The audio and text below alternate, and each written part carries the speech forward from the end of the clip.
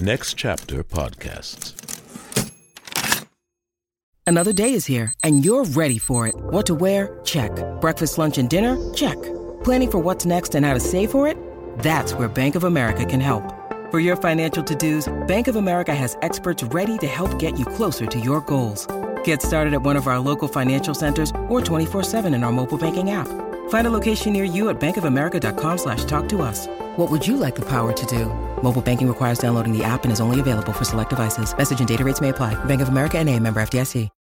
When you need mealtime inspiration, it's worth shopping Kroger, where you'll find over 30,000 mouth-watering choices that excite your inner foodie. And no matter what tasty choice you make, you'll enjoy our everyday low prices, plus extra ways to save, like digital coupons worth over $600 each week. You can also save up to $1 off per gallon at the pump with fuel points. More savings and more inspiring flavors make shopping Kroger worth it every time. Kroger, fresh for everyone. Fuel restrictions apply.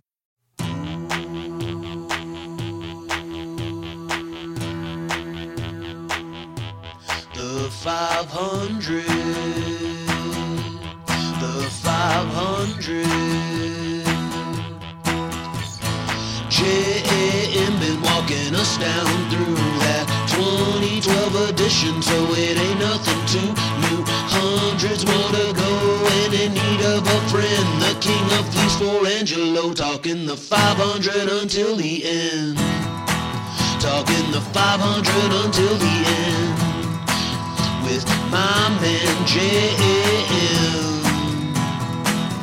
on the 500, talking the 500 until the end.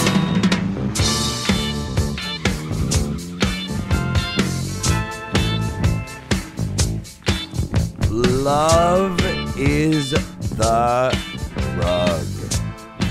I don't think there has ever been a more true statement on any of the records we've ever done. Love will make you stand outside of a girl's house blaring Peter Gabriel like John Cusack. And that's like on the low end of the scale. But the song is called Love is the Drug. It's by Roxy Music from the 1975 record Siren. I think that's our second Roxy Music record so far. It's also number 374 out of 500 on the 500 with Josh Adam Myers. What is up, Fleece Army? It is the morning. I'm drinking coffee. I am feeling good. Got one dose of the Pfizer. About to get another one on Monday. I hope you guys are all safe, man. I hope everybody's got unemployment, or you got a job, or, you know, you got a rich sugar daddy, or whatever you got, man. Just keep on keeping on. What is new? Oh, guys, I have got a huge list of shows. I don't know why I call it huge. I got a list of shows I'll be doing. I'm going to be headlining all over the country. It's a mini tour, probably about 6-7 headlining dates. I'll be adding them to my website, joshadammyers.com. We got Edmonton, we got Vancouver, we got St. Louis, we got Columbus, Ohio, we've got Washington, D.C., we've got Baltimore. We're going to get some crab in Baltimore, I'll tell you that much. Big shout out to Ryan Sickler. I think I'm still high from last night. Have you been watching the podcast? Because we got two great ways to do it. Every Wednesday, we publish full episodes of Patreon for the 500 Club members paying $5 and more a month, and we appreciate it. So if you are in the Fleece Army or want to be in the Fleece Army and want a ranking, go to patreon.com/the500podcast. Support the show. We are doing some cool stuff for you on that end. We're doing an AMA in 2 weeks where you can ask me anything, but you got to sign up for the Patreon. And if you don't want to sign up for it, guys, and you still want to watch the videos every Thursday on our YouTube. All right, Roxy Music Siren. This is our second one on the list. And, you know, I think that I'm a fan now. You know, they're not the easiest band to absorb right off the jump. That's, you know, sometimes we get these records and the first time we put it on, we're like, yeah, this is it. This is what I'm doing. This is my vibe. This is what I'm feeling in this moment. And other times you're like, this is going to take about 4 or 5 listens. I don't even know if you guys are doing 4 or 5 listens. I do. At least. But this one clicked. And this, I think, is the one that made me a fan of the record. And the guy that I have on today, let me tell you something. You know, we've been doing this for so long, and we've had so many cool people. And when we booked this dude, I was super excited because I'm such a fan of Jane's Addiction. And yeah, man, we have the drummer for, so many great bands. Jane's Addiction, Porno for Pyros. The guy's worked with Rage Against the Machine, Nine Inch Nails, Red Hot Chili Peppers. So incredible artist. The one and only Stephen Perkins. Stephen is a gem of a human being, and I can't tell you how much fun this recording was. I think it shows. So just listen. Rate, review, and most importantly, subscribe to the 500 and listen free on all platforms. And if you're listening on Apple, leave a 5-star rating and a review. Come on. Tell people. Josh is not a music critic, but man, is he a fun dude. Follow me at Josh Adam Myers on all social media and go to my website, joshadamyers.com, for all things jam. Email the podcast at 500podcast@gmail.com. You can send a letter to us. You can tell us you hate us. I don't really care. Follow the Facebook group, the 500 Podcast with Jam, run by Crazy Evan. And for all things 500, go to the website, 500podcast.com. Well, nothing left to say, but here we go with 374 with Siren by Roxy Music. Sup, Fleece Army.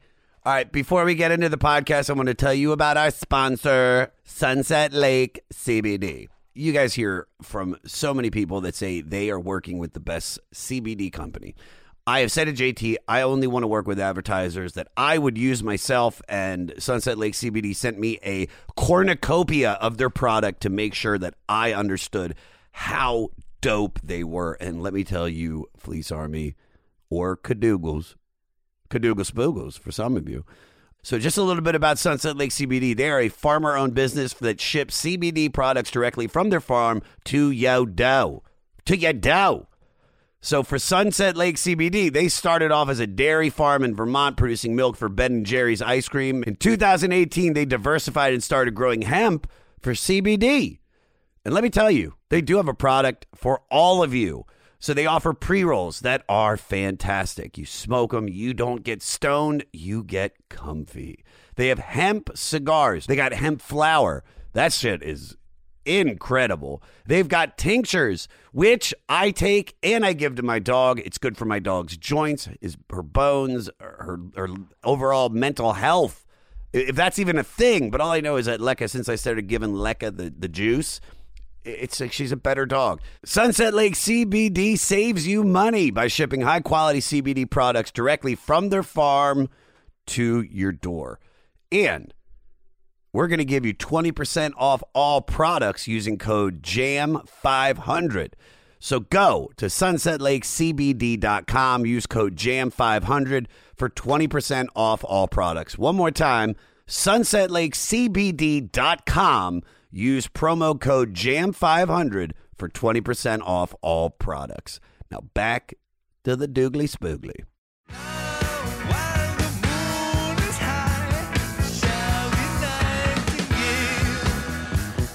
Fucking watched like David Bowie and Arcade Fire sing Wake Up together 3 days ago, and now I'm like obsessed with Arcade Fire.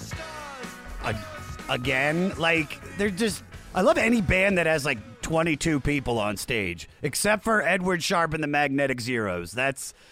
He's probably a nice guy, but that song Home, do you know the song Home? Rockin' doodle, skeeble dang, everything is country slang, jibber jabber, I got some mail. It's really fun to make that song up. You can just say gibberish and then just have a sentence at the end.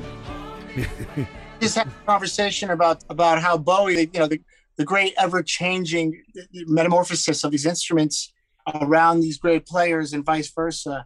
And I just love the fact that if you get the right people around you, they can guide you into a new direction, and you still have your soul. They don't take it from you. Sure. But like the Tin Machine and Hunt Sales on drums came from Lust for Life. And then, of course, what Bowie did for Raw Power it's just a small little circle of crazy, cool people. And if you get them on stage together, it's the same thing with comics, because if you like I go to New York a lot to hang out with all these brilliant minds that are my homies, because it's like being around funnier people. Just like they'll tag your jokes, they'll make you funnier because you want to make them laugh. And it's always like, when you get around creative people, man, it's like I don't know how you can be like a creative person and live in like Alaska or like the middle of fucking nowhere where it's like you're on a farm. Like anybody that comes out of that and makes it, I mean, they must be like a savant. They've been touched in the right way. Exactly. So I had to say that in 2021. All right, so let's dive into this. So Roxy Music. So tell me about your story with Roxy Music. When did you first hear them, and catch us up to today? Well, I'm 53 years old, and the first you look great. I feel great. Jesus. The first 3 or 4 records with Brian Eno was, to me, layers, like an onion. You can keep listening and finding new things about it. And it's not just the outer layer, and it's not the way you heard it the first time. It's the way you hear it over and over. Yeah. And that's what turned me on at first. And I know Brian split before Siren, but they used Chris Thomas as a producer, I think, prior to Siren. And what Chris was doing with the Pretenders and the Pistols and Paul McCartney, you can hear him capture the noise of a band. And he didn't produce them and change them. He just had them rehearse a lot and work on the tracks over and over to get the tracks right and to grab the essence of the people in the band. That's what I love about Roxy Music. You can hear personalities. And usually that's what gets me into a band. It's the song, it's the lyrics, but it's also hearing who these people are. I never got to meet them, but you get to know them through their music. And, Brian being like this romantic crooner, but always kind of a cynic about love. And the saxophone and the raw drums and a little bit of that Jamaican influence I hear, which American bands never were great at grasping that. But when you talk about UK with Madness and the Specials, and of course the Clash, Police, and, the Police, you hear that Jamaican African influence, and they never ignored it. You even heard a little bit with the Pretenders' first record. Yeah. And I always thought to myself, what did Chris Thomas actually talk to Jane's Addiction in the early days? We were talking about having him get involved with us. We did our own thing and it came out perfect. But we talked to Roy Thomas Baker and Chris Thomas and some of the UK cats because we loved the music that was coming out of there. And we loved hearing those personalities on those records. Yeah. That to me, and of course, when Brian Eno started doing his solo stuff and all of them made a solo record, I think during the Siren time, they were all kind of spreading out. And I think Andy was working on a TV show, the Rock Follies, writing music for that, for the BBC show. So they were all kind of exploring their own personalities by the time they got to Siren. And I think there was a little bit of friction, and that friction does make a great record. Yeah. That's really, pre-Siren, there was this experimental, like I say, the onion, the layers I would check out. And when Siren happened, it seemed like there were songs. And songs you not only get the personalities of these musicians, of course, the record cover.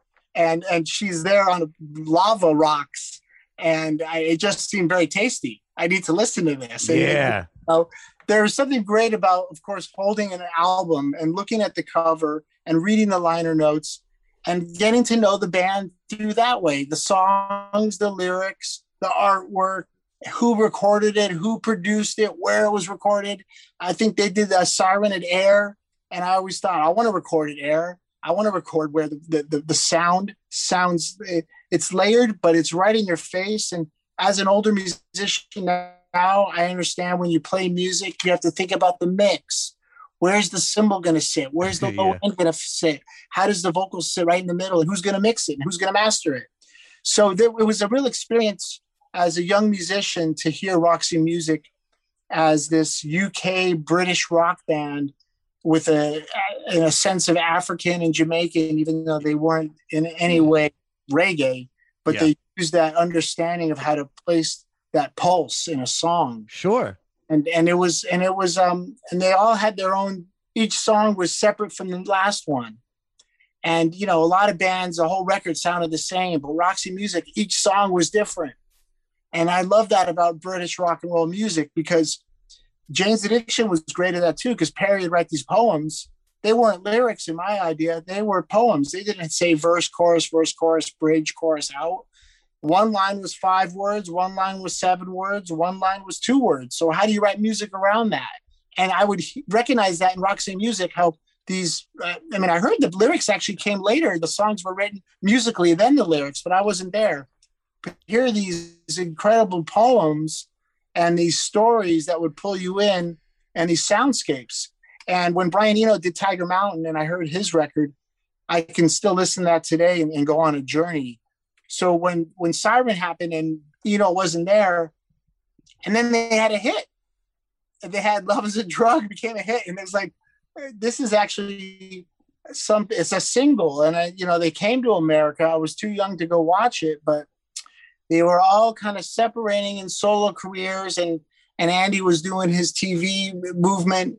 But when they came together for that record, it was really a great accomplishment of art, visual art, lyrics, the sadness of that romantic crooning, and the instrumentation, and of course Chris Thomas bringing it together.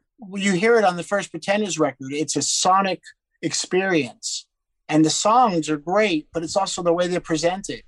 And I always think a great producer will go to a rehearsal room and listen to them play and say, how do I capture that sound and put it on a record, opposed to getting a producer that says, this is the drum set I use, that's the studio I use, these are the amps I use, and I use it on every record. And the records start to sound the same. Chris Thomas was great at capturing the band. And it was danceable. There was a pulse to it with Roxy Music, but there was stories behind the lyrics. And that was intriguing to me as a young player. Yeah. And it wasn't about fireworks and big events. And I love that with rock and roll drumming. I love looking for those big events. You mentioned the Police. I guess Sting wrote some great songs, but without Stuart Copeland, there's no emergency. There's no urgency. Yeah, there's no event. It's a good song. And so with Roxy Music, they had all these great players, but they wouldn't stick out in any sense. They would really become a unit, and there's a lot of unity. And that was and it doesn't sound like Supertramp or Pink Floyd, but I always hear that with those bands. No one stuck out as something special. It was the presentation of the whole sound. Yeah. I got to go back for one thing, because two things. One, when you called yourself an older musician, you realize that like Keith Richards is 140 years old, dude, and he's still doing it. You are not old yet, bro. So That's get true. that, throw that in the trash.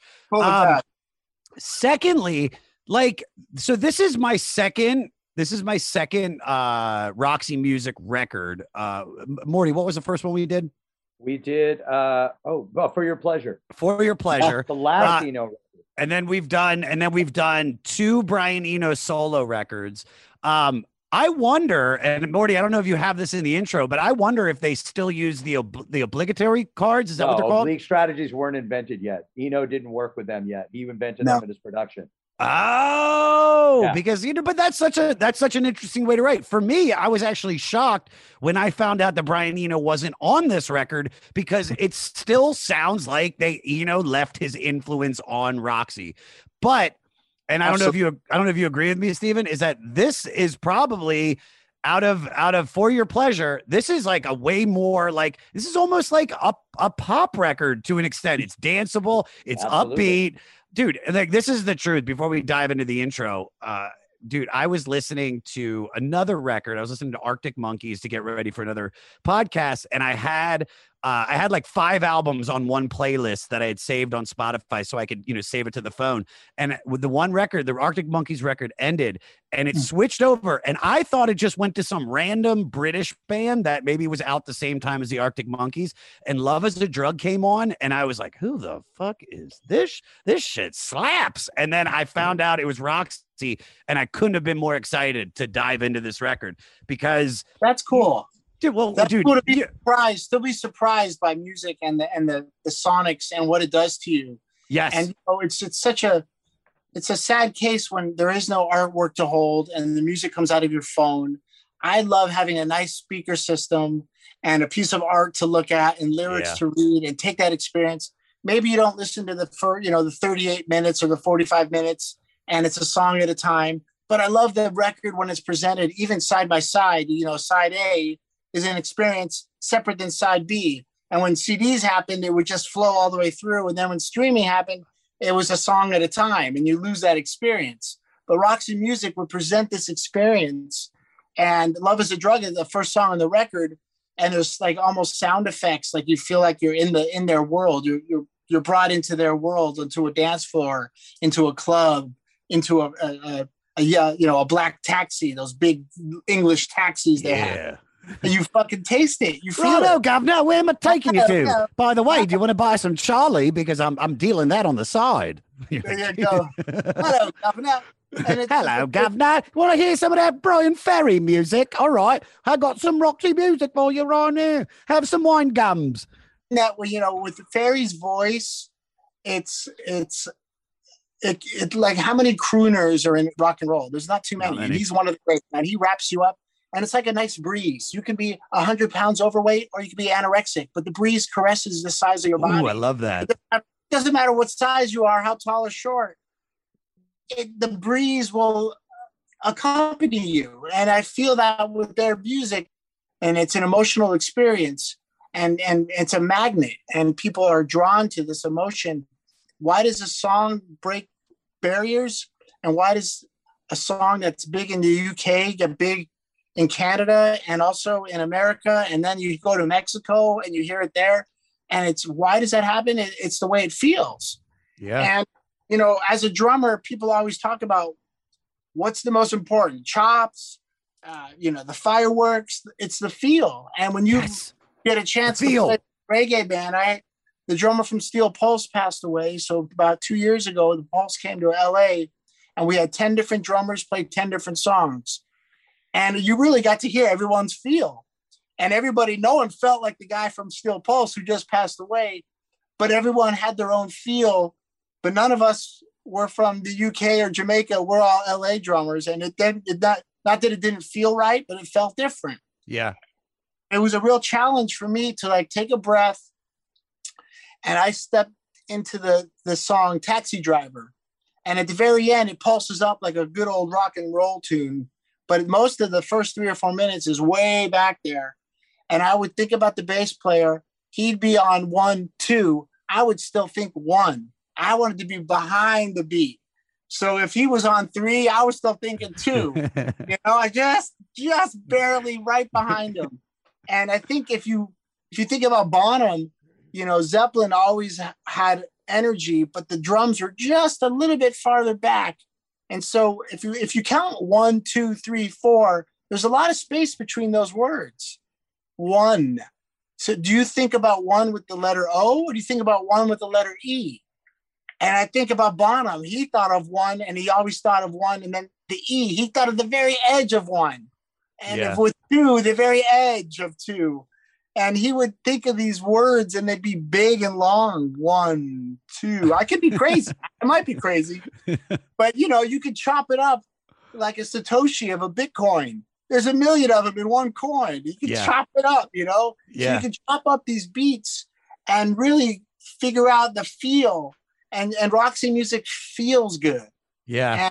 And that's a whole nother issue of what the song's about, what the production is. Is it a saxophone? Is it a keyboard? Is it a voice? But it felt good. And I think that's what really made me aware of the power of Roxy music. And then to get in there and then discover the personalities, like I was saying earlier, that's exciting to get to know the musicians. Though I never met them, you get to know them because of the way they play. Yeah, know him. I never met Keith Moon, but he's a maniac because of the way he plays drums. You can taste the scotch in the music. It's like you can taste it. It's so good. When I close my eyes and I hear Keith Moon, I think of a guy playing timpani drums and 2 cymbals in his hand, like an orchestra. Yeah. Boom, boom, boom, boom, boom. Big event. I don't think of a drum set, and I see him playing a drum set, but I hear an orchestral drummer. And when I think about Roxy Music, I do think about this ensemble, guys that listen to each other and that are presenting a picture for the listener, this visual cinematic picture that tells a story.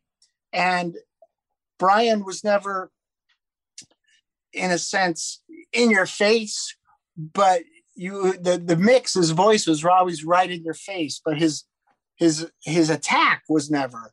He was laid back, and that's such a great little, charm for a band to have. Very charming, yes. Ever wonder what a punch from Elton John feels like? Or how you'd cope with having turned down the chance to be in Nirvana? Or what signal Keith Richards gives when he wants you to get the hell out of his hotel room? Fans of Too Much Effing Perspective don't have to wonder, because they've heard these exact stories and a jillion others on our podcast. I'm Alex Hoffman, former tour manager for Radiohead. And I'm musician and comedy writer Alan Keller. On the TMEP show, we get guests like Nancy Wilson from Heart, Jeremiah Freites from the Lumineers, and Modern Family's Julie Bowen to tell us things they may have only shared with their therapist, clergy, or a TMZ stringer. So join us on Too Much Effing Perspective. That's EFFING Perspective. The only podcast you crank up to 11. Hello out there. Yes, hello out there, everyone. I'm Hal Schwartz. And I'm Flynn McLean. Together we host None But the Brave, a podcast dedicated to the music and career of Bruce Springsteen.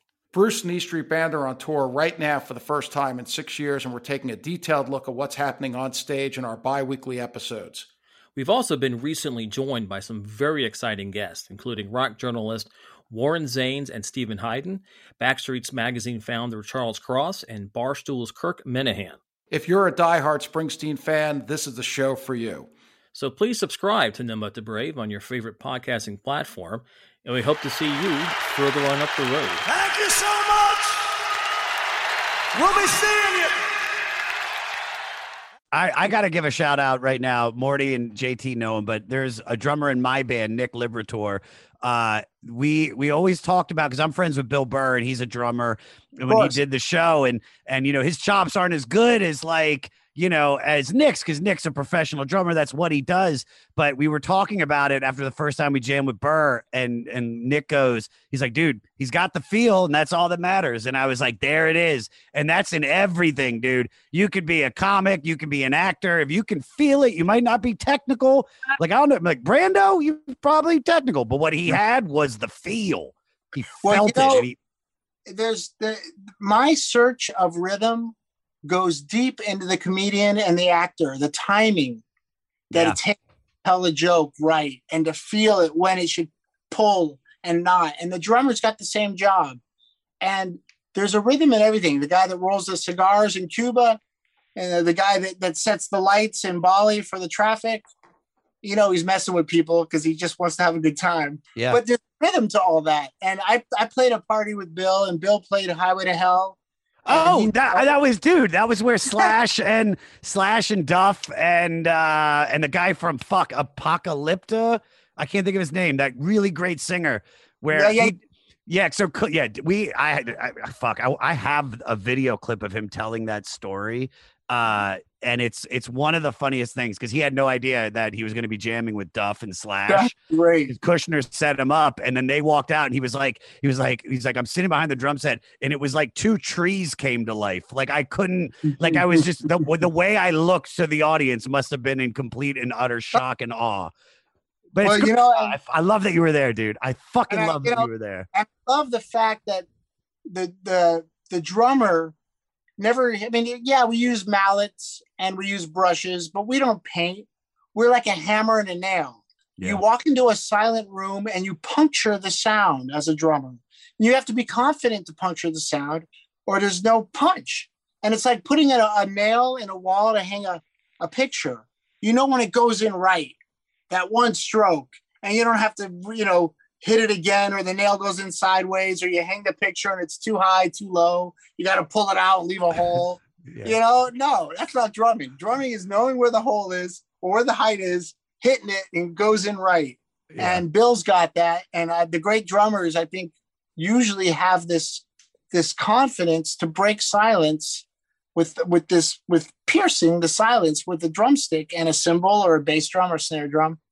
And, growing up, I started on pillows and I had to learn how to bounce off a pillow, and it was a quiet experience. Then I got a snare drum. I had to learn how to bounce off a tight head, and it was a loud experience. And then I got a drum set. I had to learn how to use my hips and my ankles and figure out the difference between the bass drum tone and the cymbal and the snare. And those all had different surfaces. And then you have to listen to other musicians and take all that and put it away and listen to what the guys are doing. And then the lyrics, what is he singing about? And then when does he throw the words in? The words are almost like a percussion player. He's phrasing that, that. And you have to listen to that. So the drummer's got this great responsibility to learn about the volume and the dynamics, how to punch the sound and brush it. And then through all that, listen, so you don't step on anybody. For sure. Dude, it's incredible. All right, I forgot we have a podcast to do. I could have just talked to you about just this from the jump. All right, Morty, you want to catch us up to this record, dude? Absolutely. And by the way, Perry did Another Green World on here.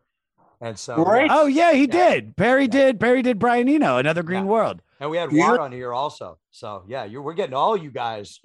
We're gonna do this is your life, Stephen Perkins. All right. I recognize Rabbi Zeldin. He is. There he comes. There he goes. Stephen S. Weiss, shout out.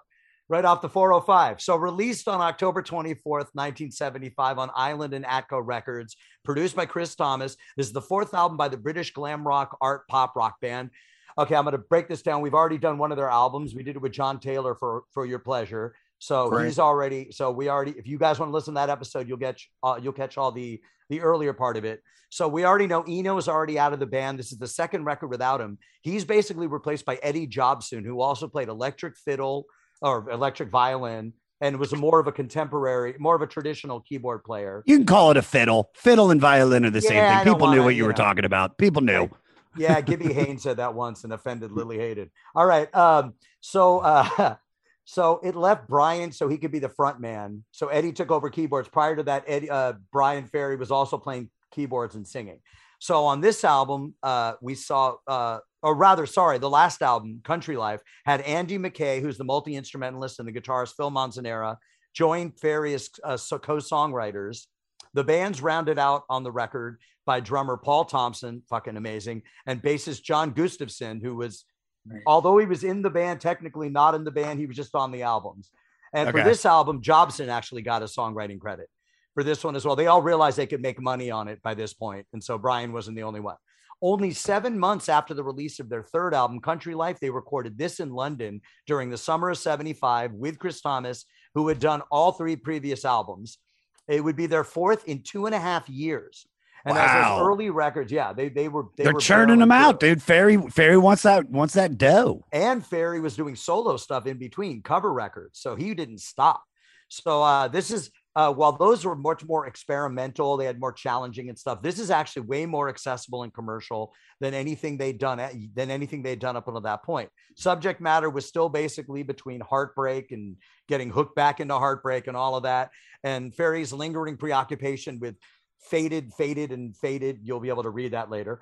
It appeared right as the phenomenon of disco music was luring people to discotheques, single bars, and inevitable love hangovers, and capturing the spirit of that moment. So the band continued to be aware of Brian's aspirational ascendancy to fame and fortune with or without them. So although this record was a smash in the UK, it brought them their biggest success in America, which also gave them the first headlining tour. They ended up taking a 4-year break right after this so they could pursue solo projects. They essentially broke up. So Brian's career kind of fizzled, and the band came back more refined and, critically and commercially acclaimed. Although each record they would dwindle down one member until it was essentially down to 2 or 3 of them. Until it's just Ferry. It's just coming through. And although they got back, they were inactive for 20 years. They got back together intermittently in 2001 for some tours, and in 2005 they attempted a reunion album that became a 2010 Brian solo project. And in 2019 were inducted into the Rock and Roll Hall of Fame by Duran Duran, Simon Le Bon, and our past guest John Taylor. Oh, look, JT. Man, have you ever seen him in person, Steven? Because that dude is dreamy. Good-looking fella. That is, dude, I couldn't even talk. I was like, like, I've never had these thoughts before. The dance into the fire. It's a beautiful. I was talking to my 11-year-old and explaining to him what MTV did and didn't do for music. And I said, if you were easy on the eyes, you got pretty big pretty quick. And yes, you did. It really didn't matter. And I could sit on a plane with the guys in Pink Floyd or Supertramp and not even know who I'm sitting next to because they never took pictures, you know? Yeah, dude. Duran could fart into the microphone and it would have been a top 10 hit, dude. They were made for MTV. And then you had, some of the problems with MTV is someone like Winger, And dude. Easy on the eyes, and he did ballet, but there was nothing. There was no onion there. There's no layer. I just want to stop right here. We've been doing this podcast for over 2.5 years, and this is our first Winger reference. And I mean, this just deserves a huge round of applause. I mean, she's only 17 is literally pedophilia. It's true. I mean, what's crazy? He had the Dixie Dregs drummer, Rod Morgenstein, one of this great drummers, progressive rock drummers. But, when you want to get paid, join Winger. I mean, there's nothing wrong with that. And one of us. Exactly. All right. But it's true, because if you think about the presentation that Roxy did on stage, and even Brian as a solo tour, there was a sense that you were coming into an experience, and you're going to go away for 2 hours and get away from your life and enjoy this romantic, cynical in a sense, broken heart romance. But it was a journey, and like you said, there was the 70s and disco was starting to really knock the doors down. But this record is danceable, even though prior with Eno there was a little more experimenting. The tones were there. It still was an experimental record for British rock music. Yeah, and they did tour America and do some I think it was a theater tour, which is perfectly set and suited for them. And when Jane's did a theater tour, we showed up for sound check and we were loving it. What a beautiful theater. But halfway through the show, we're like, there's all seats. There's no GA. This is killing me, man. Let's pull the seats out and have a party, because that theater will keep people in their seats. But Roxy Music, perfectly suited for a theater tour. Absolutely. This is, Kennedy said, I think that is what's so interesting about Roxy Music, from what I know, is it's art. It's like when music, everything's art, but this is art. This is art. This is for real. This is a painting. You might not get it right away, but after a couple listens, you're like, oh wow, I see it. I feel it. Absolutely. But this one in particular, because the other record that we did, For Your Pleasure, that one, it didn't hit me right away. This one, the first time I heard it, I was like, dude, I mean, it opens with Love Is the Drug. Hey there, I am Johnny Christ from Avenged Sevenfold, and I've got a podcast called Drinks with Johnny you're going to want to check out. I sit down with a bunch of different people from all different walks of life, from professional wrestlers to actors, comedians, fighters, musicians, everything in between. I'm just looking to make some friends and have a good time doing it. So if that sounds like something you're into, go check out Drinks with Johnny, streaming everywhere now. Hey everyone, this is Tuck from Fit for a King, an off-road minivan. Every week I bring you fun interviews alongside your favorite metalcore entertainers with my new podcast, Get Tucked. Join me every Monday with bands like Counterparts, Crystal Lake, like Moths to Flames, and many more.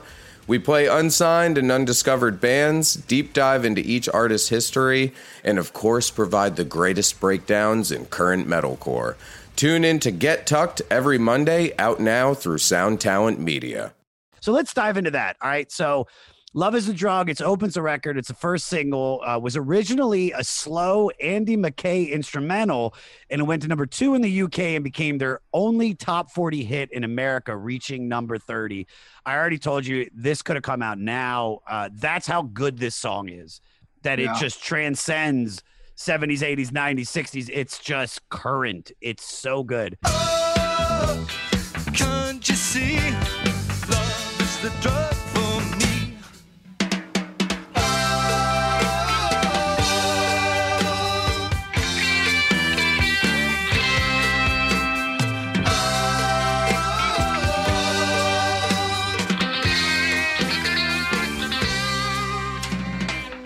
I found this online.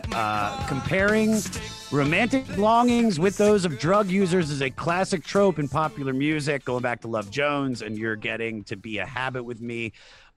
This is what the part that I thought was interesting. Considering that love actually does cause the production of mind-altering chemicals, this is perhaps unsurprising. It makes perfect sense because we do stupid shit when we're in love. Well, right? this is great. One more point on that. Sweet. Love is like oxygen. Come on. Now that's dude. That is right there. But I was talking to my son, and he believes only in science. He doesn't believe there's a God. He's 11. And I said, look, you love mom and dad, but you can't scientifically prove love. Not everything is proved with science, man. And not that I'm saying I believe or don't believe in God, but don't make your choice yet, because when you fall in love, it's different than loving mom and dad. You'll feel this love, this pain, and this pleasure, and this pull. But there's no science to it. But you're right. It does chemically change you. Changes. I've done stupid shit. I remember one time I called this girl. This is back before cell phones. I called this girl's house 50 times in a row because I was like, nobody was home and I didn't have an answering machine. And I mean, if she would have seen that, well, she probably did see it because we never hung out again. I mean, maybe they did have a caller ID. Jeez. Well, I've got a romance with my drumsticks in my hands. And now this last 12 months of this COVID hell, I've reintroduced this love affair of sitting behind a drum set and just practicing rudiments.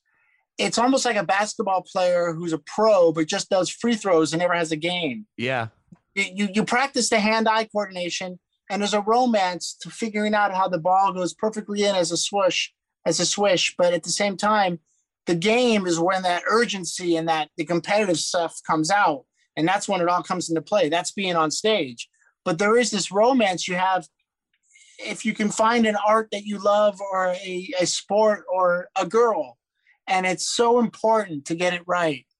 And that's and it's a great accomplishment to put that into a lyric and put it into a song, and for the song to live on. And I've got a band with Gilby Clark called Halloween Jack. We actually do cover Love is a Drug. Nice. We put a little more muscle into it, and we sped it up a little because, we don't want to replicate the great one. And if you don't make it different, what's the point? But the lyrics really catch fire when you're in a band that plays it, and you have to listen to it and play to it, not just enjoy it as a listener, but be actually a component to making the song great. Yeah, I love that. I remember hearing Ringo Starr say, it's not just about the song.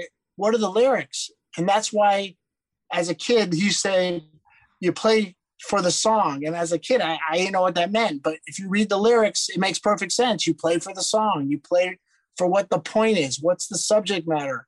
What's the theory? What's the philosophy of this tune? And why are we playing it? And Love is the Drug is a perfect example, man. Yeah, dude. I want to talk about drugs, though. So there's really no way to talk about some of your previous projects without kind of bringing that subject up. But you never really seem to be about that world. So what I want to know is, how did you avoid it? Or did you just survive it on the down low? Well, I really was good at avoiding some of the alleys that my friends and band members went down. Okay. Sure. But I was always obsessed with this stamina, athletic endurance contest I had with myself. I wanted every show to be great as a drummer, as an athlete. And I always thought, if I can think it, but my hands and feet can't play it, and what's the point of thinking it? So there was this chase I had with myself to get better every night and never overdo it, never step on the song, but try new ideas and never be dull or numb to this creative experience. And I grew up in a family that stayed together. My parents were together for 50 years. I wasn't escaping any pain. I was a drummer in Jane's Addiction at 17, and it all was just a perfect dream come true. Yeah. So it was, and it was hard to see my friends and family and band members go down those alleys and see not only the pleasure, but the pain of it. And to see in a sense, there's no tunnel you can get out of it. You have to you have to like dig and dig and dig. There's really no way out until you make the choice. Enough is enough. And so I never really wanted to go there, but I enjoyed watching my friends get really high. And then I got really sad when I saw them coming out of it, you know, and I was there for them. Never judgment. If someone gets overweight, you don't judge them. You help them stop eating. If someone gets stuck out, no judgment. Just try to help them get off it, you know. And the real bummer is the amount of work you could do if you're not fucked up. But, you know, that's the way things rolled, man. And it's true. Porno for Pyros and Jane's Addiction and a lot of other bands I work with, it's tempting to get high and hang out all day because you don't have a day job.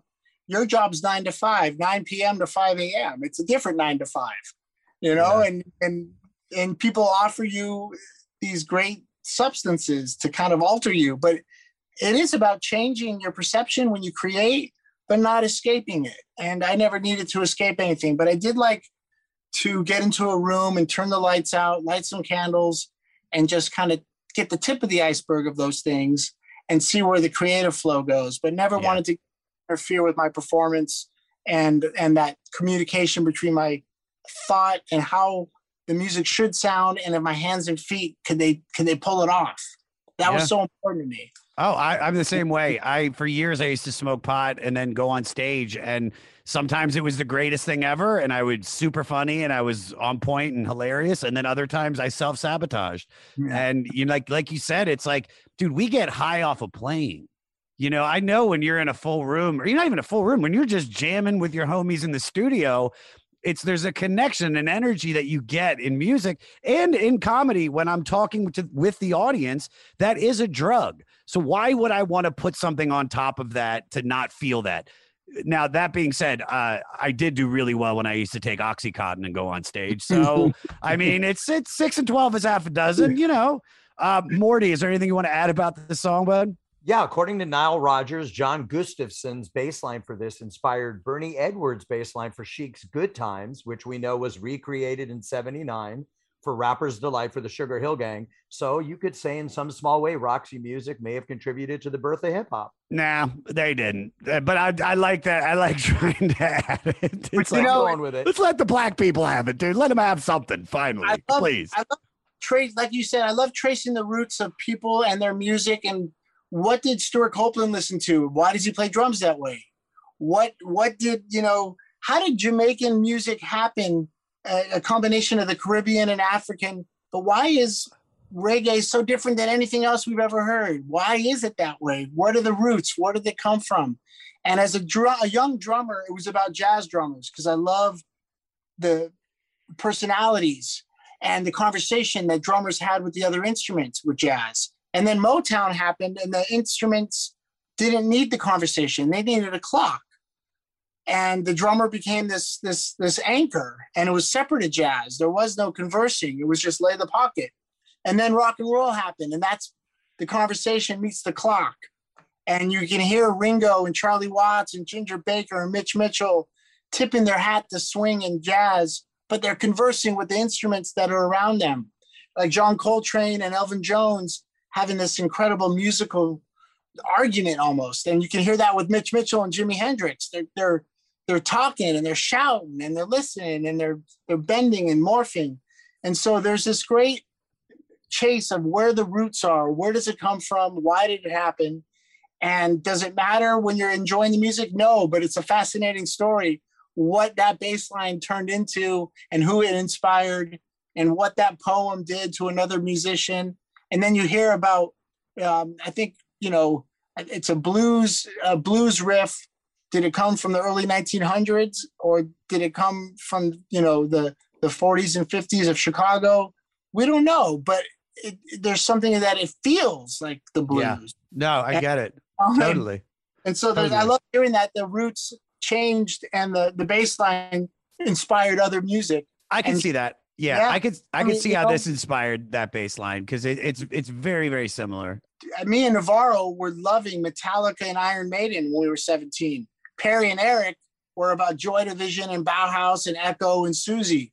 That's the sound of Jane's Addiction, is a bunch of people that had different record collections. And, you know, I love the songwriting and the presentation of Susie and the Banshees, but I also love the chops of Iron Maiden and the fireworks of those parts. And I couldn't ignore any of it. And as a musician, I started listening to music that wasn't rock and roll, African music, Babatunde Olatunji, Indian tabla, Zakir Hussain, and listen to these rhythms that have nothing to do with rock and roll, and then implant them into rock and roll. So when I heard a riff, okay, what would Phil Rudd from AC/DC play? Or what would Babatunde Olatunji play? Babatunji, Gabatunji. Yeah, I love saying that. That's what I would start to play, like Mound Song, Ain't No Right. Some of the tribal stuff in 3 Days was inspired by African drummers.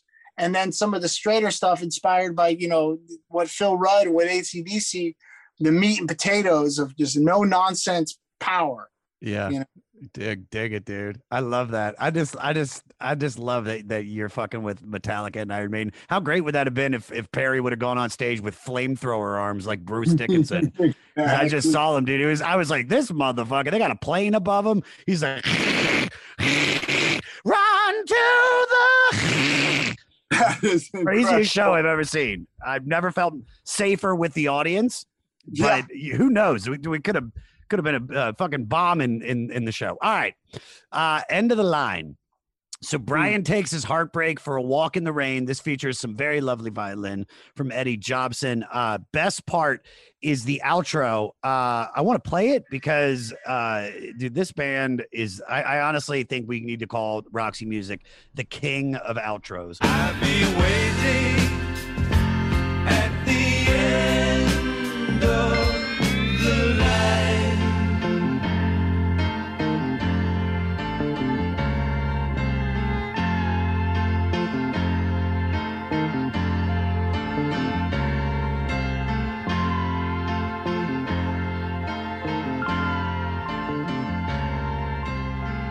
There are so many great moments on this record, but this one just does it for me. I don't know, Morty, maybe you can correct me, but I feel like they're writing in a very like modal structure.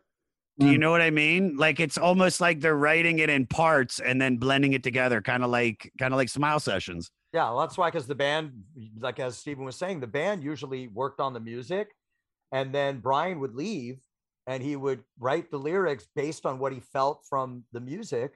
And then when he came back, he would basically, the band would hear what the hell the songs were after they'd been working on them. So they were just assuming this must be how it goes. Then they would hear the lyric, the melody that he finally put over it. So they wouldn't even know really necessarily what the song was, what it was called, what it was about, or even what it sounded like till they heard, him go to the microphone and they were like, oh, oh, okay, that's the song we've been working on for the last week. And I also heard that he would take his time where they would think, we're done, but no lyrics. Yeah. Okay, he got some of the lyrics, but not the complete melody. And you don't rush those things. It's supposed to come out in September. Well, it comes out in October, guys, because we're not done yet. I love that. And you don't rush it, because once you're done, you can put it to bed. But if you rush it, then you can never listen to it with love. You always think, I should have, and that's a terrible feeling when you don't get to take your time. But also some of those great songs were written in 1 hour and they last for 100 years. But some songs take a little more caressing. Yeah. And you hear about the Beatles, they cut Strawberry Fields 26 times. And as a young man, I thought that's why, but now I get it. Different tempos, different moments, different arrangements, different outro. And those outros, James would always pay close attention to the bridge. We got a verse, we got a chorus, we got a solo. Where is the bridge going to take you? Literally, it's going to take you from one place to another. It's a bridge. Yeah. And we would pay close attention to our bridges. And you're right, those outros, they set a whole nother theme, and it's cinematic, and it puts you in a place where you don't want it to end. Dude. Just take me there. Dude, after doing a little bit of research, I think there's a lot of parallels between Roxy and Jane in that right as they were breaking through with a lot of mainstream success, both bands Jane's included, took a long hiatus. So it's like after the first Lollapalooza tour, which Perry founded, and Jane's Addiction headlined, you guys broke up.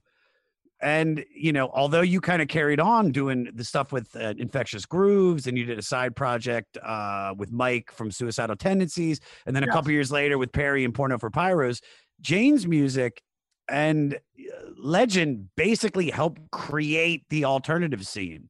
So, like, to a degree, I think grunge started when your ripples hit the Pacific Northwest. Absolutely. I always think of Jane's Addiction as the soil that the beautiful flowers of the Pumpkins and Tool and Rage and Alice and Soundgarden, they grew out of that soil. And when you look at a flower, you don't think about the soil. You smell it and look at the beauty of it. But it had to come out of fertile soil. Yeah. We are fertilizer. Jane's Addiction is the fertilizer for great music. And I definitely love that we did plant we churned up the soil. And in the 80s, there was a lot of great rock and roll, but a lot of it was like this cookie cutter replica stuff. And Jane's was this great hybrid of a bunch of different bands. In a sense, you could have a Cure poster and a Metallica poster. That would be a Jane's Addiction fan. And there really was the black lipstick, but also a denim and leather vest. And that was okay. That was what Jane's kind of brought together. But you're right. With Roxy, if you break up because you've had it with each other, or you put enough time into it and you want to try new things. I was very lucky because the day Jane's broke up in Hawaii, Mike from Suicidal with Rob Trujillo, who's the bass player for Metallica now, they were at the show. I got off stage. We broke up, and they said, Infectious Grooves just got a tour with Ozzy, the No More Tears tour. So within 10 minutes, I was in a new band. So I was heartbroken, but then again, I was out on tour with Zach Wilde and Mike Inez, Dallas, and the great drummer Randy Castillo, who's passed on. Ozzy had a great band, the No More Tears band. Yeah. And I was surrounded not only by new musicians, but a new audience, which was a metal audience, which is completely different than the Jane's Lollapalooza tour with Butthole Surfers and Henry Rollins and Body Count and Susie and Nine Inch Nails. I was on tour with Ozzy, and it was a full metal tour and great musicians and great music fans. But I was saved by those guys. My heartbreak was healed pretty quickly by joining a band that afternoon. Right after the show ended, I was in a band. Okay. And then Perry, we talked about Porno. We were going to get to it, but Perry needed a year or two off. And I didn't. I needed to keep playing. I'm that athletic drummer that needs to play. And who knows what would happen if I had nothing to go to right after we broke up. But sure, dude. Yeah. Sure. But thank you for comparing Jane's to what Roxy did, and to reminding me of what Jane's did for the scene. And it's true. You throw a little pebble in a lake, the ripples might not be huge, but they go all the way to the edge. Ripples, yeah. Or if you add a tiny drip of blue ink to a glass of water, it goes blue. It might not be a royal blue, but the tint. We tinted the glass of water. 100% you tinted it. Hi, this is Chad Nicefield. And this is Justin Press. We're the host of Making Waves, the Shiprock podcast, a part of the Sound Talent Media Podcast Network. We're inviting you to sail away with us on an epic journey in musical enlightenment. Every week, we bring you only the best artists in rock music and discuss everything from the cruise, to the stage, to the saga of being a professional recording artist. We'll have lots of special guests along the way, so tune in every week. Your stateroom is available every Monday morning, so welcome aboard. All right. Anything you want to add, Morty? Yeah, quickly. Concrete Blonde did a cover of this in '93, and their drummer at the time happened to be Roxy Music's Paul Thompson. Oh, Lil Paul Thompson. Lil Paulie Thompson. Interesting. Right. Sentimental Fool. So this sounds like a Roxy Music song. JT, play 228 if you can. Surely you cannot believe in me. Well, if that's so, oh, never again will I love. How could I That's got such a Eno, like, I don't know, it's just the essence of Eno is in that moment. That's the fucking Roxy music that I heard on For Your Pleasure. But that's what's so great about this album is that they can do that and still have all this like pop shit, because then it kicks in a few moments after this, and then it's right back to that new sound off that pop record I'm talking about. Yeah. And what a vocal performance. It's a bird. It's a bird singing. And it's great. And there's courage, and there's a lot of guts and bravery, but never sticking it down your throat, but just gently laying it on the line for the listener. Oh, and totally. That's hard to do, man. It's now you gotta have big balls to be a sensitive person. Like, sure. You really do. You got to put it out there, and you can't be afraid of what people think or say. It's a feeling that he presented, and the band completely. It's so odd that the lyrics came later, but the band seems like they're completely union when the song was written. Jane's Addiction, my favorite moment is a song called Then She Did. It sounds like the song and the lyric and the production was all born at the same time. It wasn't put together. It came out. It came out as is. And of course it didn't. We worked on it.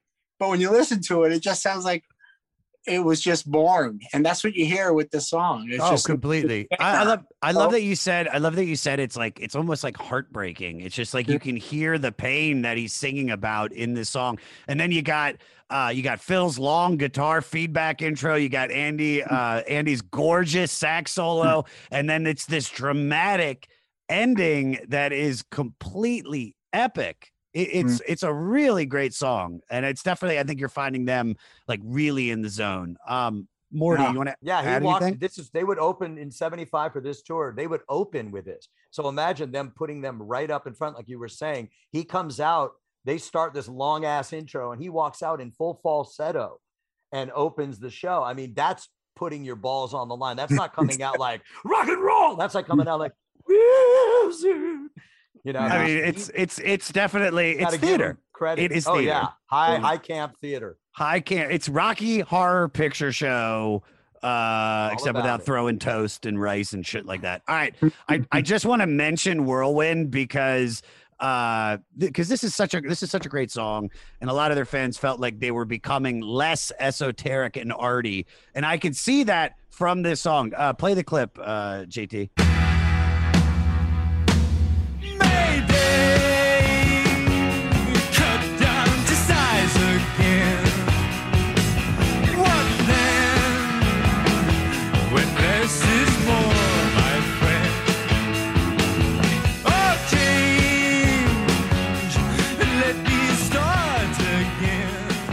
So this is pop rock. This is not some strange kimono music that they were used to hearing. You know what I mean? This is the anti-kimono music. What do you think?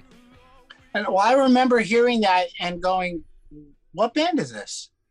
Yeah, it definitely, and then when you hear it and you find out who it is, it makes sense. But it was one of those songs where it doesn't sound like what you would expect coming from them. And maybe, like you said, the fans were, either on the left or the right of that. Like, I don't know if they dug it or not, but then they start to realize Roxy music is Roxy music. It's not a certain song or a certain production or a certain record. And that song is, especially I can hear it in a club or a discotheque back in the day with a good sound system. And like I was saying earlier, it just wraps you up. And, I was kind of a shy guy. It was hard for me to ask a strange girl to dance, and not an odd girl, but a stranger. Yeah. It was hard. But, that comes later. That's the kind of song that I could feel comfortable saying, "Hey, you want to dance?" Yeah, but didn't they know? But dude, first of all, you're at 17, you're in Jane's Addiction. Like, I mean, it's pretty easy to hit on a girl when you're in some badass fucking, Cali band. I mean, come on, dude. Come on. Well, I realized with the band, and even watching a band, if it's all boys, all girls, it doesn't matter. You see this great talent and them putting the emotions on the stage. And MC5 and Iggy, I would think, man, those guys just leave it for us. And Alice Cooper, all the Detroit stuff. they would leave it for the audience and probably limp back to their hotel room and collapse because they give you everything. And with a band like Roxy Music, it's not like the MC5 or Iggy where they're pounding it, but the same thing. They give it to you complete. And it's completely, their heart is on their line. Their emotions are on their sleeve. They wear it and they say, take it or leave it. This is who we are. And that's remarkable, in a sense, an achievement for any band to be completely honest and never back away and never fraudulent, never faking it, never a fake. We're always completely real and layers. Like I said earlier, the onion, you keep on peeling the onion. It looks like an onion, but it gets spicier as you go in. Well, Tell me that face. I'm sorry. Go on. No, I was going to say, like, you guys had to leave it out on the stage, man. I mean, just from like the song Stop, like you guys fucking ripped that shit. Speaking of which, I was doing shows in Minnesota and they asked for some walk-on music. I was like, yeah, play Stop. And I didn't tell them to get to the gang. So they're like, give it up for Josh Adam Myers. And it's like, Come sanes miornes, but gang. Then by that, once it got to the gang, I had already walked to the stage and grabbed the mic. Exactly. Fucking nuts. You know what I love about Perry's lyrics? Stop is so relevant. It's about the environment. No one's leaving. It's about racism. Ain't no right is about S&M. And I love it because his lyrics are timeless and they're poems. And Stop doesn't have a chorus. It's got 2 verses, a guitar solo, a long bridge in halftime, and then a vocal break. Sing along with the TV. There's no chorus. It's just you're right. Poem. I didn't even think about that. Yeah, it's a poem. The song that needed... the lyrics needed a song and the song needed the lyrics, and it's a poem about the environment and being good to Mother Nature. That's how I interpret it. Well, Perry cares, dude. Perry, listen, when we were at his house, it's before the election. Perry feels the pain of the world. That's the only way to put it. He cares. And so that makes me feel good to know that Stop is about that, because I just thought it fucking just ripped. You know what I mean? I don't care what he's telling me to stop, but I'll stop. But I'm not going to stop listening to this shit. It's badass. Well, and then the Ted just admitted nothing shocking, and the images of what you get on TV back then in the late 80s. But think about it now, what all of us have in our hand, this computer, this encyclopedia, this social platform where everyone's got their own TV show. And, you remember the video called Faces of Death? Oh yeah, dude. So it was like taboo if you got it. Now everyone's got Faces of Death on their phone. I mean, dude. And that was hard to find. And it was like, get together and watch it with your buddies and then freak out for a week. Now it's just there everywhere. And my 11-year-old, can grab a phone and look up something in French that he's trying to transcribe because he's in a French school. And all of a sudden some kind of alert comes on about some horrible event and where people are being massacred. I'm like, give me the phone. They shouldn't be feeding this to everybody. No, but 100%. It's here. We can't get away. Politics aside, the friction and the static we've had is just gnarly, man. And it's been really hard for anybody, especially young people. And I know they're going to come out of it stronger, smarter, and they're going to be able to be more technical, because all the stuff that was here pre-COVID with the Zoom and the Google Meet, et cetera, now it's a necessity. Back then, it was a few people using it. Now everyone's got to understand how to use it, which we ran into some problems this afternoon, but we got through. But this is the other thing too. This is the other thing too about something as beautiful as COVID is, not beautiful, as hard as COVID is, some beautiful things came out of it. Knowing that we could do this conversation from our homes, and it still sounds like we're in the same room together, and that some people never have to go back to an office again. That's obsolete. You can work from home. Some good things did come of this. Now, I don't really want to talk a lot about She Sells, but you mentioned Faces of Death. The clip I want to play from Seashells almost sounds like the music from Faces of Death. JT, play 2 minutes in, dude. Off the record, you glide in your lingeries and gift wrap, slip it to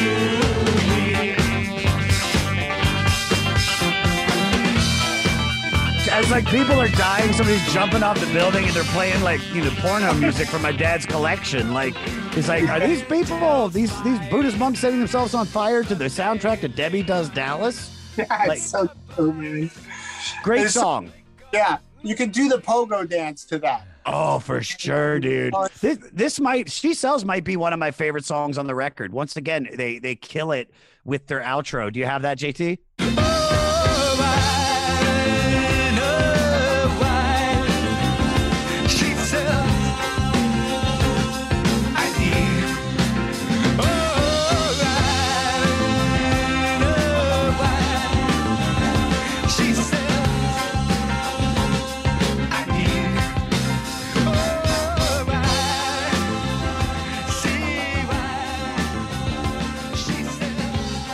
This modal sections is because that sounds completely different than that part that we just played, and it rips. It's so bomb. It's not even funny. It's phenomenal. That they are the king of outros. If Bruce Springsteen, which I have dubbed the king of the bridge, Roxy Music is the king of the outro. I'm saying it here, Fleece Army. And you know what? You're bringing up Rocky Horror. There is that sense of glam in theater, but never for the wrong reason, just completely to help the story, to completely complete the story in the picture. And, I remember seeing that movie over and over and feeling not only is the acting and the imagery important, but you close your eyes, the music takes you there, even if you don't have to see it. Yeah. And that's what they do with this music. It takes you to this world, and it's glamorous, but it's also dark and sad. It's melancholy and beautiful, and it's just, I was expecting with glam rock, I have a friend, old booker of the Comedy Store, Adam Egget, who's obsessed with Brian Ferry and Brian Eno and Mott the Hoople and all of these glam, which I don't even know if Mott is glam. Are they glam? Is that early records? Yes. Early records. Okay. But it's like, I remember him listening to them in the office at the Comedy Store, and I'm like, oh, who is this? And I always expected it to be this big, like, the feather boas, the velvet gold mine, that movie. And it's like, this doesn't sound like that. And maybe I'm not seeing the images of what they did live, but I mean, this is Paul McCartney, John Lennon shit, dude. It's fucking incredible. Yeah. Well, I remember, and thinking about what it must have been like in the studio. And you always imagine curtains and red velvet and candles. And then you see a photo and it's just a white room with no vibe. How do they do it? But it's the people that are doing it. And this is a great story. I was talking to Ozzy, and he said, I told him, a question, I heard you recorded at, the same room the Beatles recorded at Abbey Road. What was it like? And he goes, the Beatles weren't there. It was me and an engineer in a white room. We had to come up with the magic, man. I mean, the stories are there, the Beatles and Floyd and all these bands, but it's what you bring. It's who you are. And the room is a room. And I was like, it's so cool because, the whole world is haunted and the whole world is not safe. And then it's also very safe and it's very pure. And it's all about what you do with your time. And I was like, I had to bring up my kid. I was talking about how time is relevant, and what Einstein meant is if you kiss a girl for 10 seconds, it goes by quick. If you take a hot match and put it on your finger for 10 seconds, it goes by very slow. And it's all relevant. What do you do with your time? What do you do with your life? A terribly boring day goes by so slow, but a very exciting day goes by like a snap. And it's the same amount of time. It's really relevant of like who you are, what you do with that time, and how what you leave behind. And what Roxy Music did at Air Studios, I can't imagine going there and feeling a vibe. You have to bring it. And that's what they did. They brought their own vibe and they put it on and back then a reel-to-reel, which is only 15 minutes long, and it's virgin tape. You didn't want to record on tape that's already been used. So you got this virgin tape. So it's like that drummer piercing the silence. When they put the recording down and the red light goes on, what do you do with that moment? And you don't want to say, like today, everyone's going to Pro Tools and you can fix it and it's a digital experience. And a producer is looking at the tracks, not listening. oh, it doesn't exactly match up. But yeah, but close your eyes. What's it feel like, man? Who cares what it looks like on the computer? And there was no computer then, man. It was like it was about the feel and capturing that essence. And like you said, was there boas and lipstick? No, but it sounded like this incredibly glamorous life with a sadness threaded through. 100%. Yeah, I love that you said that about virgin tape. It's Morty said this a while ago, and I was going to say it earlier. Is that you could look at your record collection, even your tape collection, even your CD collection, and you could be proud of it, but you can't be proud of your iTunes collection. You know what I mean? Your Spotify playlist, and I agree with that. It's like there's nothing to show off, but there's something beautiful about the old school. God, I'm an old man. Fuck. Sounds like we're burning both ends. What? Is that a segue? Good work. All right, so I'm going to skip over It Could Happen to Me. I do want to talk about Both Ends Burning. So this is the second single. Brian said we were on a punishing world tour schedule in 75, and there were a lot of late nights to get the Siren album finished on time. I guess this was the inspiration behind that song. And once again, the outro is fire. JT, play the outro.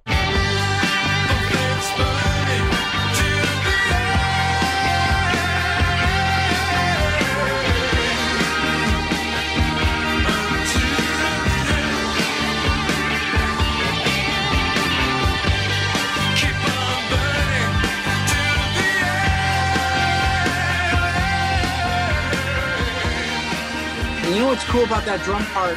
I always like to take a drum beat that's on a drum set and put it in my lap with a djembe or a bongo and really examine the rhythm, not the cymbal or the bass drum or the hat or what drums he's using, but da da boom boom da boom bop, and it all comes down to African.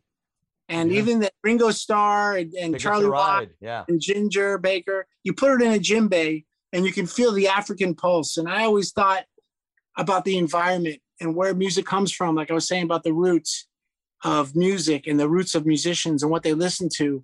And if you think about these great African rhythms and then watch an elephant walk, it's where African rhythms come from. And if you go to New York and see the lights in the streets full of people and listen to the drum beats that come out of there. And if you go anywhere and you can look around and see the environment and put it into the drum beats that come from there. And I love listening to British rock because in the 50s, rock and roll from America was a good time. And it was rocking around the clock and it was splishing, splashing in the bath. Yeah. Because it was Maybelline. And then, post WW2, England was still in rubble. It was a wreck. And that's why the music sounds like that. They had cities that were destroyed. So you hear Black Sabbath, you hear Cream. And it really wasn't until Vietnam when our people never came back. They came back in a silver box. And then you got the Doors and you got Jefferson Airplane and Grateful Dead singing about the pain. Yeah. And then the rock and roll changed because we had something to sing about. And England had that immediately right after WW2. They were inspired by blues and early rock and roll from America. But the way they gave it back still had so much more pain. Oh, dude. Bro, that's a good thing about COVID in a sense. What happens after COVID is great novels and film and music and poetry because of the pain that we're going through. Yes. I can't agree with you more about the sound that came out of England and still continues to come out. And you said something earlier, so I forgot to bring it up then about what's appreciated in America and how something can be popular in England and not be popular here. I remember going to England in like 2006. I was there for about 3 weeks, and I remember the Raconteurs had just dropped their first record, and it was the biggest thing in the Virgin record store, whatever the record store was in downtown London. It was like, I mean, in America, they would never have promoted that record the way they were promoting in England, because they appreciate different music because of the weather, because of their feudal system, because of everything that they experience. Just like here in America, where we're a capitalistic community, hip hop is so big right now because that is what is kind of like the sense of the world, or has been while we were rocking before COVID. So yeah, dude, I couldn't agree with that more.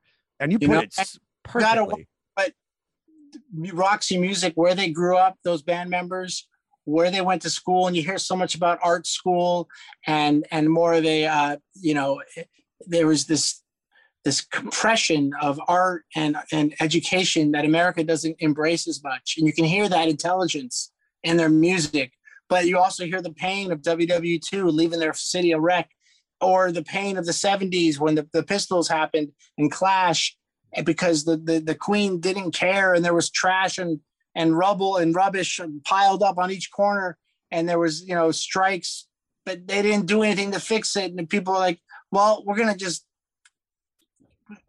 become anarchists because we can't take this anymore. Let's put it in the music, man. For sure. Morty, is there anything you want to add? No, both ends burning. I mean, this and Love Is a Drug was on every set Brian and the band pretty much has ever played after. Deserves to be. Yeah. Deserves to be. That outro, I would kick my grandma in the titty to see that perform live. Is that what you're thinking to say?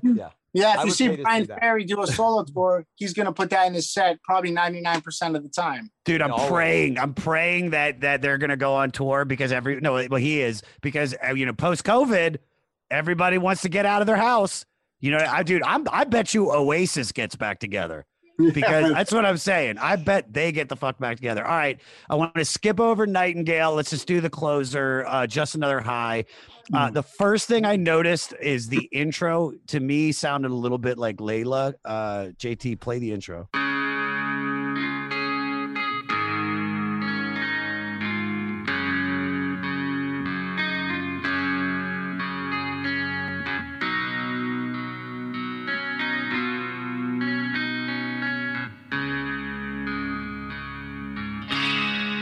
Maybe your heart is aching. It's really. Did you hear what I'm talking about? Yeah. The coda of Layla, the piano outro. Yes. Now, yes. Jim Gordon, the drummer, wrote that, and Jim is now in jail for chopping his mama. Is he really? Well, wait. Yeah. Jim Gordon also might have ripped it off from Rita Coolidge, because that's the true. Other thing. That's the other thing they're saying. He killed his mom with a hammer. Yeah. Oh my God. Yeah. One of the great drummers. He was in Traffic and Steely Dan and many, many great acts. All Things Must Pass, one of our records. Oh, wow. Yeah. But he had a little. You know what? His grandma was one of those things, huh? What they say, the trouble with Nigel. Yeah, he had troubles. But great music. But I do hear that, and it's a great way to end a record. I love falling asleep to that last song, and especially back in the day when you have a record player, and it would the last song would kind of drift you off into bed, and the needle would come off and go back into its handle, and you wake up and you're like, oh man, I went to sleep to that side B, and that last song really took me there. Oh dude, I love that you said side B, because in my opinion, besides Love Is the Drug, side B crushes it compared to side A, in my opinion. And then also, what a cool way you start the record about love being addictive, and it makes sense to almost end it with regret and shame of realizing that it's all about chasing another high. I mean, it's really fucking brilliant. And it's just, Brian's in familiar melancholy post-breakup mode again on this. And like you said, it is a perfect way to end the record. And then, of course, once again, fire outro. JT, play it. Just another high. Just another high. Just another high. Just another high. Such a crazy high. We should just do a whole nother episode where the four of us just listen to the record. And you know what's strange? That Brian Eno wasn't there, and you can hear the Eno-isms. Yeah.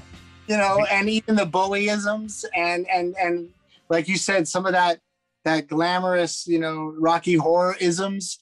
I love isms, and a few isms are very important to have. For sure. These are good isms, but there's that sense of experiment and experience together. And, I always wondered what they would be like at a big festival, because I love the big festival because it's competitive between the musicians. When the Foo Fighters are playing and the Deftones are next, and then, White Stripes are next, they're all putting on a better show. The audience gets a better show because it's this competitive spirit between bands. And you got 4 days of bands, and not everybody's there to see your band. They're there to see the other band on Sunday. You're playing Saturday. So what are you going to do with your time on stage? Hopefully you can grab them by the heart and by the balls. And I would love to see Roxy Music at a festival and see what they do by destroying the other band members on the other stages, Yeah, I got to ask you this: Did Jane's Addiction ever have like that one band you're like, dude, we got to blow them off stage? Do you have like a nice playful competition? Like, did you have that? I tell you, it's always that playful competition's always in me, no matter what. And even if other band members are not playing that night, but I know they're in the audience. And there's a great feeling when you look at your guest list and you're like, oh my God, look who's here tonight. No, I'm gonna do something special tonight. Yeah. And even though, it's just as special as if they weren't there. But Porno for Pyros went on a tour. It was called The Big Day Out, but we called it The Big Day Off because you have like 2 days a week and then you just hang out in Australia. Oh, but God. What a tour. Prodigy, Rage, Elastica, Porno, a band called TISM, which stood for This Is the Shit, Man. And that every night was one of those competitive things because, Rage and Prodigy was just destroying people. And Porno was this kind of like surf band, Yeah, we had dudes about surfing and loving. So our job was to really kind of tear it up in our own way and not let the Prodigy and the Rage set, destroy everybody to the point where they weren't ready to kind of surf the night away with us. But yeah, it's a great feeling to compete with each other. And that's also what happened in drumming for me. When I went for those, from the pillow to the snare drum to the drum set, all these different levels, then I joined the marching band. And I thought I was a great drummer, and I was surrounded by 10 drummers that did the same exact thing I did. I realized I wasn't so great. I had to step on the gas if I want to be first chair. And that competitive spirit still sticks with me, not to be better, but to be the best you can. And I compete with myself. And I'm explaining this to somebody, a social media kills people because they're looking for the thumbs up and the heart and the likes. And I go, man, you don't want people to like you if you're making art. You want to piss people off, man. You can't be liked by everybody. And I remember reading a review saying I was a great drummer, and I believed it. And then I read a review that said I stunk. Like, well, if I believe the one that says I'm great, I got one that says I stink. So I just believe in myself. I don't believe it, man. I just don't believe it. And I don't engage when I get on socials. I just like to present positive, motivational drum parts and stories and pictures. But if I engage, I start to go down this should I believe it attitude. And I don't believe it, man. I don't count the likes or count the thumbs up or count the hearts. I just put the shit out there and put something else out there a couple hours later, I fucking can't agree with you anymore. You've said some really brilliant shit this episode, but dude, that is like nail on the fucking head, man. By the way, Porno for Pyros can follow Rage and Prodigy. You just got to open with Tahitian Moon. You open with Tahitian Moon. You guys, that song slaps. All right, Morty, hit us with some facts, brother. So the album cover features a then unknown Texas model named Jerry Hall, who's made up as this, mythical siren. And after meeting Brian on the shoot, she quickly becomes his girlfriend for a few years. And then she's in a few of his music videos. And although they were engaged, she cheated with Mick Jagger, who she eventually very publicly left Brian for in 1977. That's okay. Yeah. That's okay. It's Mick Jagger. If I'm Brian, you got 5 minutes to be mad, and then you see the catalog of Rolling Stones, and you go, okay, I get it. Broken. Yeah, imagine having your heart broken after you made a record about having your heart broken by the person on the cover. Oh my God, I didn't even fucking think of that, dude. Your heart. It's like, I can't even listen to this album that wasn't even about you because you're on the cover. Holy shit, dude. That is, dude, clip that shit out. Mobius stripper. Oh my God. Sorry. What do you got? Well, I spent a great afternoon with Mick Jagger. It was a day of music, and he had a huge band. And I think the keyboard, organ, a rhythm guitar, electric guitar, horn section, bass, me on drums, and Mick. And I totally ignored every other musician and just played to Mick. I want to know what Mick is, and I just was staring at his ass, making sure it moved all night. And that was my job, make sure Mick was bouncing to my beat. And I see that right butt cheek moving. Those moments, man, I played with Lou Reed and Ozzy and Mick and greats that you listen to when you're growing up, and they're in a room playing with them. And you're never equal, but your job is to embrace the moment and not think about what they did, but think about what's happening in the moment. And it's really hard when you're surrounded by these great musicians, these great names, these legacies. But the most important thing is just to play in the moment and be present. It's like a tennis game. If you got to rally, you got to volley each other. You can't be looking at the guy and get aced every time. You got to play. And that was a great lesson, playing with Mick and learning the importance of living in the moment, being in the moment, not tripping on the past or what's going to feel like tomorrow when I'm talking about it like now, but what it was like in the moment. And that's just it's a great feeling. So I guess Jerry got a little of that too, Jerry Hall, in the moment. Dude, you saw those butt cheeks move for sure, dude. You got satisfaction for sure. Yeah. All right, hit us with another one. All right. Let's see. Which one is a good one? Oh, this is a great one. Okay. In an interview with Playgirl magazine that summer, Ferry was asked, how does it feel to know that women look at your picture and masturbate? And he coolly answered, actually, I'm very flattered. I just thought that's just he a didn't great, know? like, what do you say to that? Bitchin'. Wait, JT, can you pull up a picture of Brian Ferry? I want to see if this guy is, flick the bean worthy. Is that, can I say that in 2021? Because I did. He's adorable. Is he sexy? He's guys. Yes. It's like asking three guys. Is Brian Ferry sexy? Come on. Look at that dude. He's James Dude, Bond. he looks like George. Dude, he looks like George Lazenby from James Bond. Not 90210. James Bond, yeah. And 90210. George Lazenby was in it. Service. You got a younger picture of him? Right there, dude. Look at him right there on the right. Mm-hmm. That's young? No, he's younger than young. Come on, dude. He looks like my assistant principal. Who pulled Jerry Hall. I mean, yeah, but we all saw how that ended. But he was a good looking pup. He's a great looking guy. I listen. He had a mystique. Police Army. If you know him, Brian, I'm sorry. Listen, you are gorgeous. Listen, and you are. Yeah, there it is, right there, dude. Yeah, right there with the cigarette. Yeah. Oh, yeah. He brought Duran Duran. You see Duran Duran in him. You see where all of that came from. Good point. Yeah, it's all. When I meet some great drummer, I've met a few that just take me to another level. I always tell them they're the master, I'm the Bates.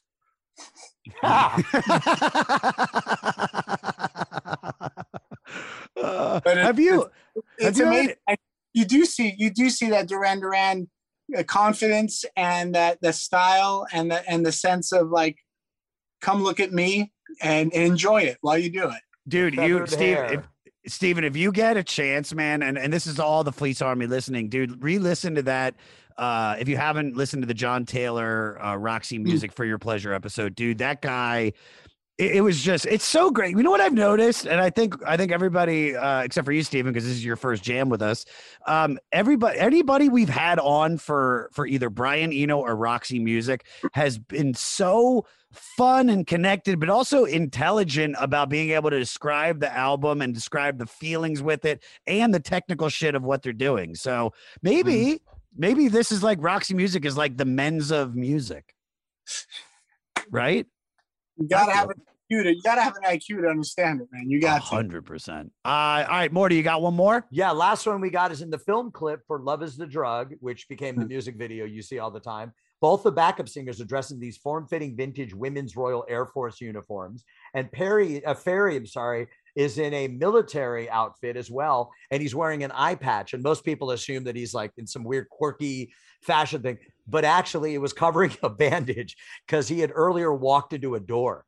So all of a sudden, now that's his shtick.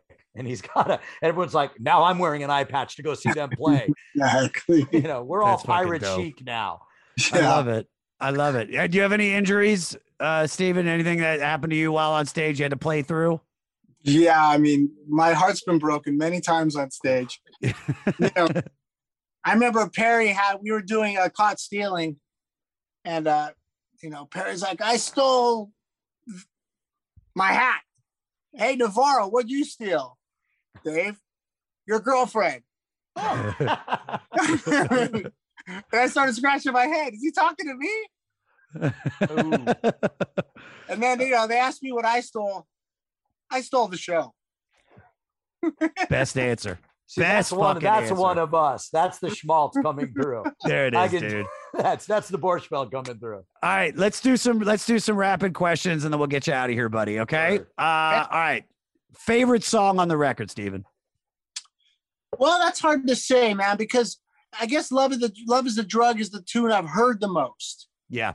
And I hear it more often than any other. So I guess that's the one that really pulls my heart because it makes me feel like I'm back then listening to the record for the first time. And then my band Halloween Jack with Gilby, we covered it. So, I guess it's kind of like the default, but at the same time, that's the one that always makes me feel like and it's the first track on the record. So it feels like every time I hear it, I'm about to go listen to the brand new record again. Yeah. So let's go with that, Okay. And I love, like I said, those timbali feels and the drum ideas. They're for sure. Sense. So yeah, let's go. For sure. All right. This is a trickier one. Least favorite song on the record or the song that you would skip over the most? She Sells. Perfect. All right. Now this is an even trickier one. What song on this record would you fuck to? Well, now, which one wouldn't I? Your whole record. You're starting with Love is a Drug and then just another. There was a time, of course, there was a time lasting 30 to 40 seconds was my goal. Now it's a 30 to 40 minute goal. You're turning into Sting, dude. I like that. Okay. You don't want to ask Navarro about this one again. Yeah. All right, last question. Does this deserve to be on the 500 greatest albums list? And is it ranked accordingly? What's the ranking, JT? 374. Oh, glad you're confident about that. Well, that's the appropriate number. Absolutely. Well, of course. Yeah. Sure. And you know what? It does. And there's a reason when you think about critics and if they wrote a piece and if they rank something, where did they get this and how did they feel that day? And would they be different 5 years later or 5 years prior? Would they rank it somewhere else? But it is this great 38, 42-minute piece of art. And absolutely. And, you got to say Dark Side of the Moon and Sgt. Pepper's and, Zeppelin 4, or whatever the top 5 that are always there. Absolutely. Yeah. No, I couldn't agree with you more. I mean, I definitely believe that this deserves to be on the list more than For Your Pleasure. Not saying For Your Pleasure doesn't deserve to be on it. I'm just saying this is a banger. Steven, I can't thank you enough for coming on, buddy. Anything you want to promote, please do. Love and happiness, baby. That's it. I love that. Morty. Halloween Jack.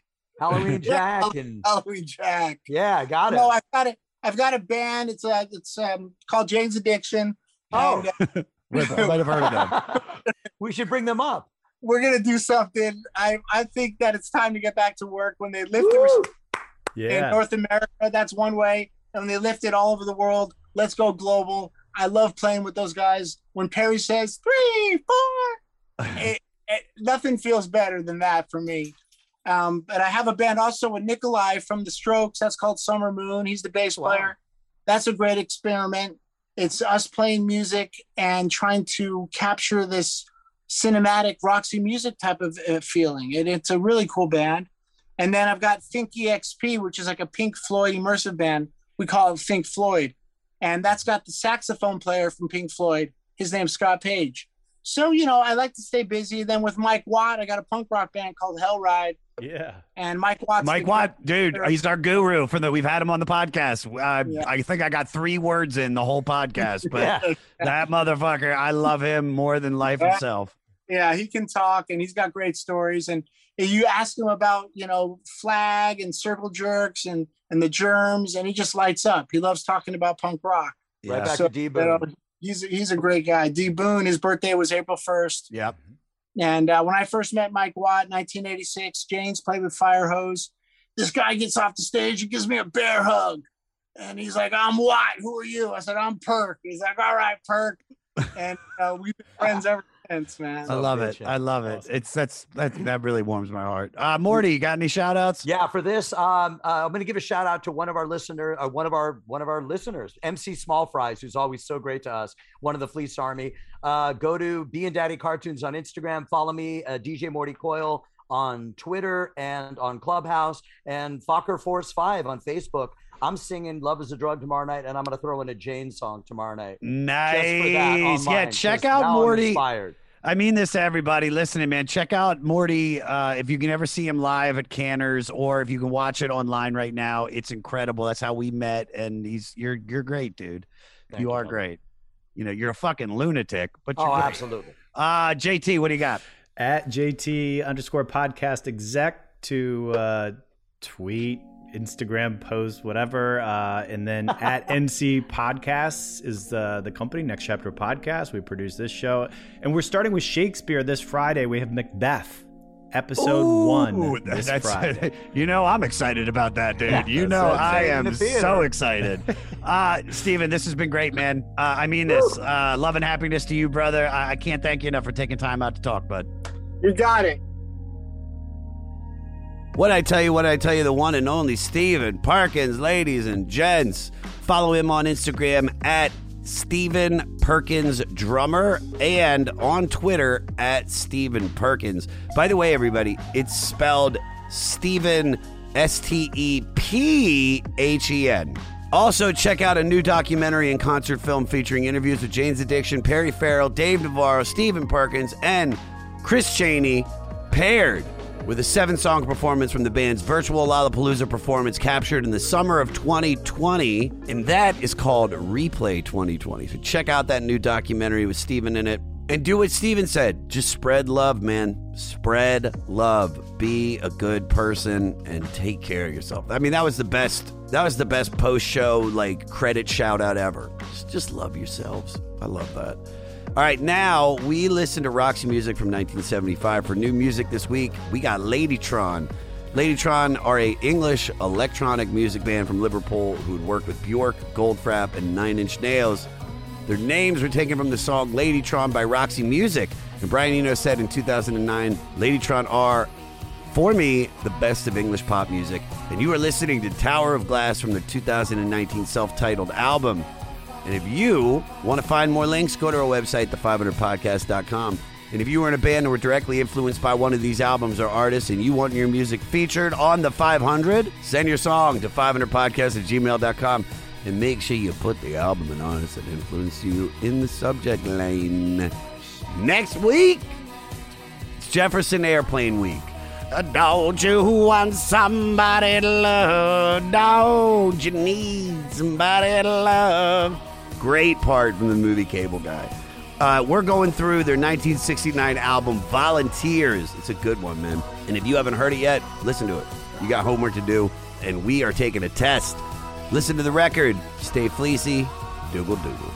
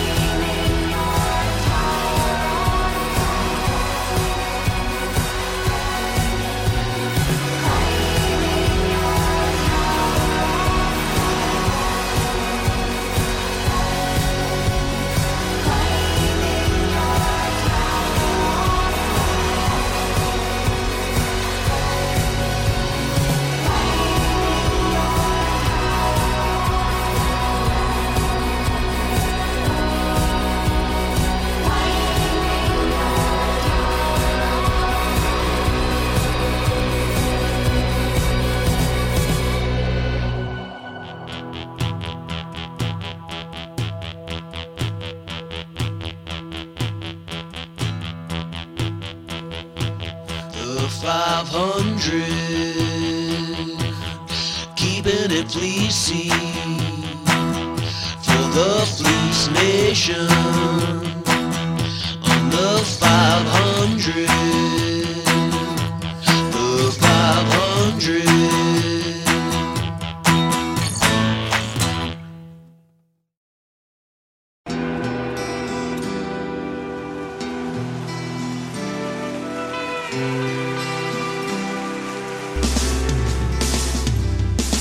I don't think it overstates things to say that the Beatles were the greatest gift to entertainment and culture of our time, a secular religion, if you will, with their universal appeal and demonstrable impact on people's lives.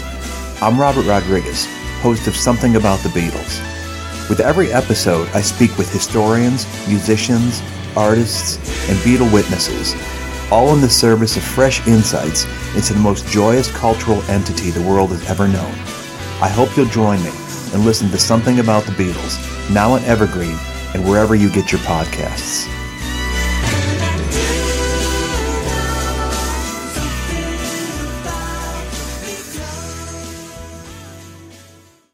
Hello, Tom May here, host of Future Friday. I've spent the last 15 years on the road with my band, The Menzingers, where I've met all kinds of wild and fascinating people. So I started a podcast.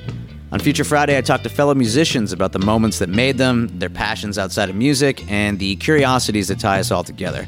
I've also talked to the likes of UFO researchers, magicians, soldiers, and documentary filmmakers, and I'm constantly searching for folks that can shape and change our view of the world. You can check out Future Friday wherever you like. Next Chapter Podcasts.